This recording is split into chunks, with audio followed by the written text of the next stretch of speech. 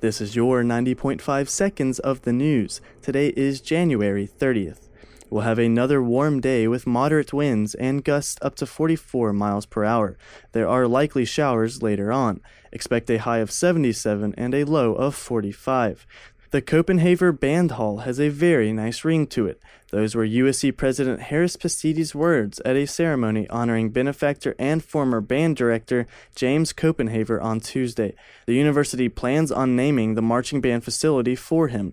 Copenhagen led USC's band programs to national prominence. He started with the program in 1976.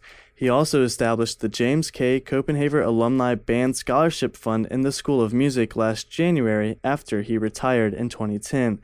The school is taking donations for naming rights in the building. USC is dropping the School of Medicine's neurosurgery department.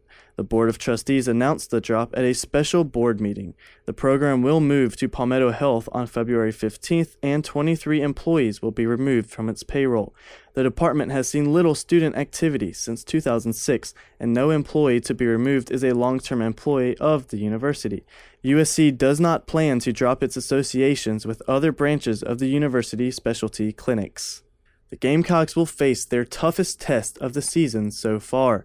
Men's basketball travels to number 4 Florida tonight. South Carolina coach Frank Martin says that for the team to have a remote chance at winning, they need to be the best they can possibly be.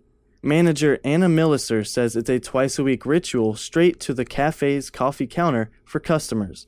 Read more about Shandon's Millwood Coffee Company, as well as all of the full news and sports stories, find exclusive videos, and even more at dailygamecock.com.